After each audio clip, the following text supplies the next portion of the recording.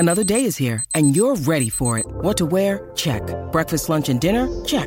Planning for what's next and how to save for it? That's where Bank of America can help. For your financial to-dos, Bank of America has experts ready to help get you closer to your goals. Get started at one of our local financial centers or 24/7 in our mobile banking app. Find a location near you at bankofamerica.com/talktous. What would you like the power to do? Mobile banking requires downloading the app and is only available for select devices. Message and data rates may apply. Bank of America N.A., member FDIC.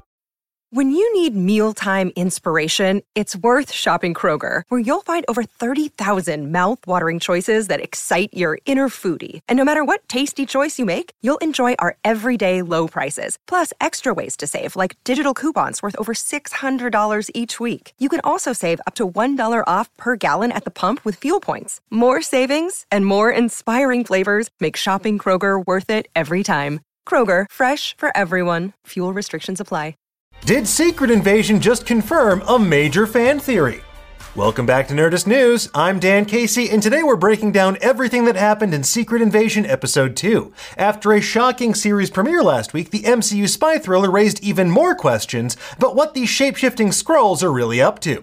It also seemed to confirm a major fan theory about the show. We're going to break it all down for you in just a moment, but to do so we have to spoil what happens. So if you haven't seen it yet and you're worried about that sort of thing, well, we can do this the easy way or the other way. I'm going to break these chains, and then I'm going to break every bone in your body.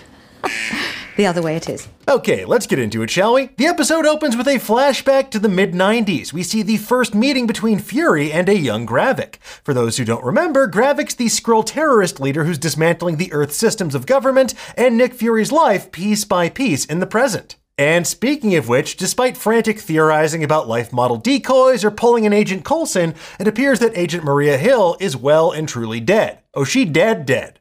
It's really driven home during the scene where Maria's body is brought back with full military honors, and Fury has to meet with Maria's mother. And if you look closely, Mama Hill's wearing a Marine Corps pin. This hints at a long military tradition in the Hill family. Now, likely, they knew the risks of Maria's career, but working with Nick Fury is uniquely dangerous. And while the only character that really stays dead in comics tends to be Uncle Ben, it seems like for now at least, this death is permanent. Because undoing it so soon would kind of undermine the stakes of Secret Invasion as a show. And speaking of those stakes, one of the episode's biggest revelations is that there are approximately 1 million Skrulls living secretly on Earth. Whoa. That's so many more Skrulls than I thought there would be. Have you lost your reptilian-ass mind? That means there are plenty of pockets of Skrulls who could be fomenting a revolution right under our heroes' noses. And I say heroes plural because, as Rhodey reveals, he is well aware of the shape-shifting threat posed by these angry aliens. How is Rhodey aware, you ask? Well, I think there's an obvious answer, considering our Skrull watch is still in full effect. Skrulls. It's because he's a damn Skrull himself. Boom, you looking for this? Or it could simply be that Tony Stank's closest friend is a highly placed government official with access to top-secret reports. Look, anything's possible, but my money, which is green, is still on Rhodey being a Skrull, which is also green. Now then again, this scene does a lot of work to build Rhodey up as a meaningful player in the MCU rather than just a side character. Because with Armor Wars on the horizon and his role as seemingly the only superhero in sight, Rhodey's uniquely positioned to lead the future of Earth's mightiest heroes. And that is just scratching the surface of this entire scene. For more on its deeper significance, make sure you check out Ty Gooden's article over on Nerdist. And speaking of Earth's mightiest heroes, Rhodey also thankfully asks the questions on everyone's minds. Where the hell are the Avengers? According to Fury, this is to protect them and their reputation. Because if the Avengers were fighting against the Skrulls could just steal their likeness to perform all kinds of brutal terrorist acts and tarnish their public image. You know, kind of like when Gravik posed as Nick Fury and murdered Maria Hill. And it was one of the major plot points in the comics, having superheroes being secretly replaced by Skrulls. So it feels like kind of a cop-out to completely skirt that issue here. But thankfully, the show still has its eyes on a way to incorporate superpowers in a meaningful way. And this is also confirmation of one of the show's biggest ongoing theories, the development of Super Skrulls. Now, Gravik's already demonstrated he plans to seize control of the Skrull population on Earth with his hostile takeover of the Skrull Council. It's kind of like in ancient Rome, where the Senate would give someone dictatorial powers during times of extraordinary crisis. Except it doesn't seem like Gravik has any intention of giving that power back when the dust settles. But Gravik needs more than dictatorial powers. He needs superpowers if the Skrulls want to claim Earth for themselves.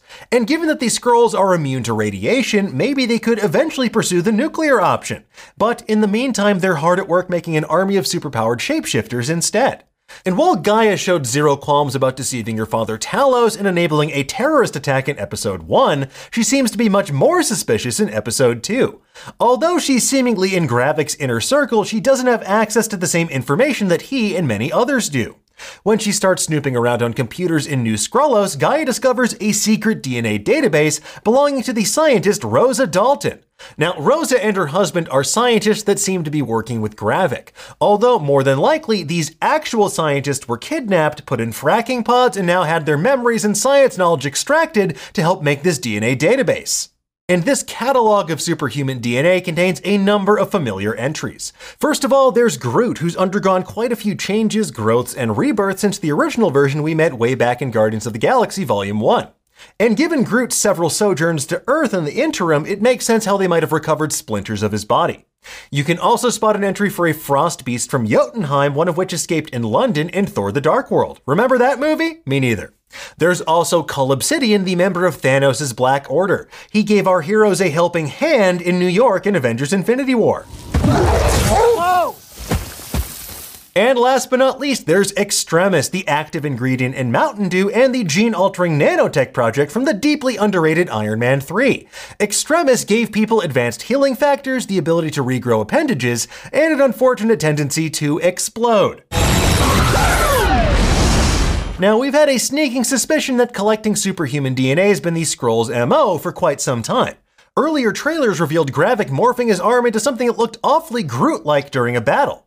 And another trailer shot featured a metal case bearing the Department of Damage Control's logo. And that case contained a genetic specimen from Cull, which is clearly Cull Obsidian's arm that was left on the wrong side of Wong's portal in Infinity War. Ugh. Clearly, Gravik and company have figured out a way to go beyond simply shape-shifting to look like someone else. They're now altering their molecular structure to replicate the powers and abilities of individuals in their database. And presumably, this is the MCU's version of the Super Skrull Project.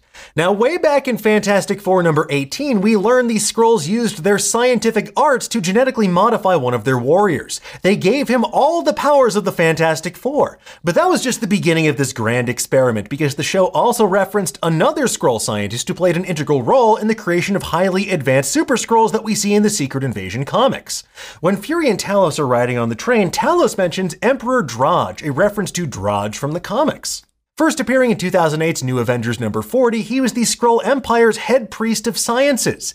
He harvested DNA from the captured members of the Illuminati and helped create a new breed of Super Skrulls that ultimately went on to invade the Earth in Secret Invasion.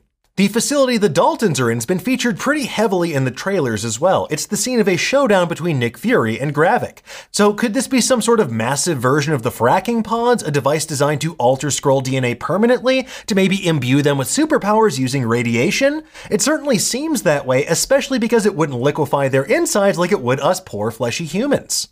Gravik's warriors have already infiltrated everything from the British government to the UN to what definitely isn't Fox News, wink.